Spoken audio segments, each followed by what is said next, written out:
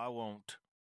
"See you at our house, Mr. Baker," the girls shouted, busy wrapping themselves in blankets for the ride home in the back. "Sure," he said, wondering why he had agreed to her invite. He tied down the scarf bound over his wool cap and under his chin. Then, after checking the saddle girth, he swung a leg over the roan's back. Never spoke to none of the others. There'd be plenty of time for that later, he imagined. He pulled his kerchief up over his nose for protection and booted Cobb after the wagon winding its way south toward her place. Her stout-looking cabin was nestled under the brow of the hill. A high-shed barn, corrals, several haystacks sat in the Horse Creek bottoms. Mel had left her a nice enough place, Herschel decided, dismounting heavily and stomping his cold feet. A weak winter's sun hung low in the west when he helped her down from the seat. "You girls run on and put some wood on the fire." "Yes, ma'am." They rushed off, trying to ball up their trailing blankets, acting as if grateful for the chance to escape the cold. "I can put the horses up," Herschel offered. "I put them up myself all the time." He turned his face away from the north wind. "Go on to the house." "Oh, all right."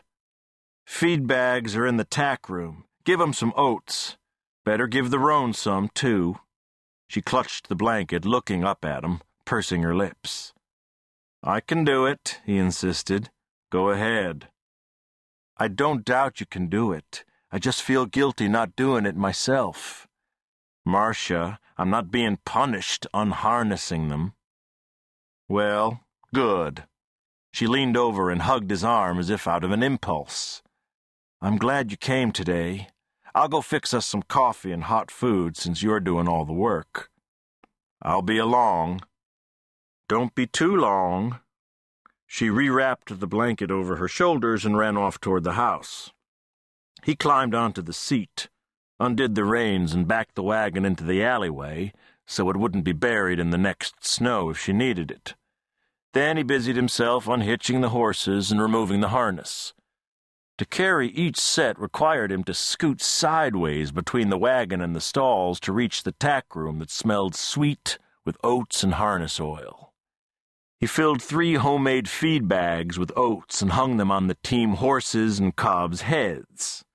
For his last trip, he removed his saddle and put it in the room. Be too late to ride to his place after they ate. Reckon with the girls and all there, it wouldn't look too bad for him staying over. If she invited him to. Standing inside the shelter of the barn and smelling the sweet hay, he leaned against the wall. The notion of whoever shot Jack Deal still churned in his mind. Why?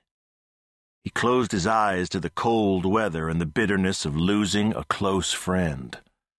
There would be no escape from either. When the horses had finished eating, he gathered the feed bags. With the ponies in the lot and enough hay forked in the mangers for them to eat, he headed for the log cabin bathed in the bloody red of sundown. How long since he'd eaten with her and the girls? Months. In the fall, he came by looking for a team of horses that ran off from a freighter. He stopped over with them, coming down and again going back with the team. Caught that pair of Percherons down on the Crowland, earned him $100 reward, lots of money for a week's worth of work. The heavy front door opened before he could touch the handle. Kate, the oldest, smiled, big as the gatekeeper. "We was getting worried you might freeze out there." He took off his gloves, undid the scarf, and removed his cap. "No, Kate, I had to feed those horses." "I know," she said, and wrinkled her nose. "I was only making talk." Her hand out, she took his scarf cap and then his heavy wool-lined canvas coat.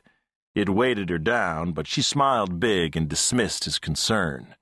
Standing on a stool, she put them on the wall pegs. He looked around, rubbing his hands. The big braided rug in the center of the room under the lamp. Flames dancing in the rock fireplace, and the other 2 girls busy setting the table. A warm, snug place, he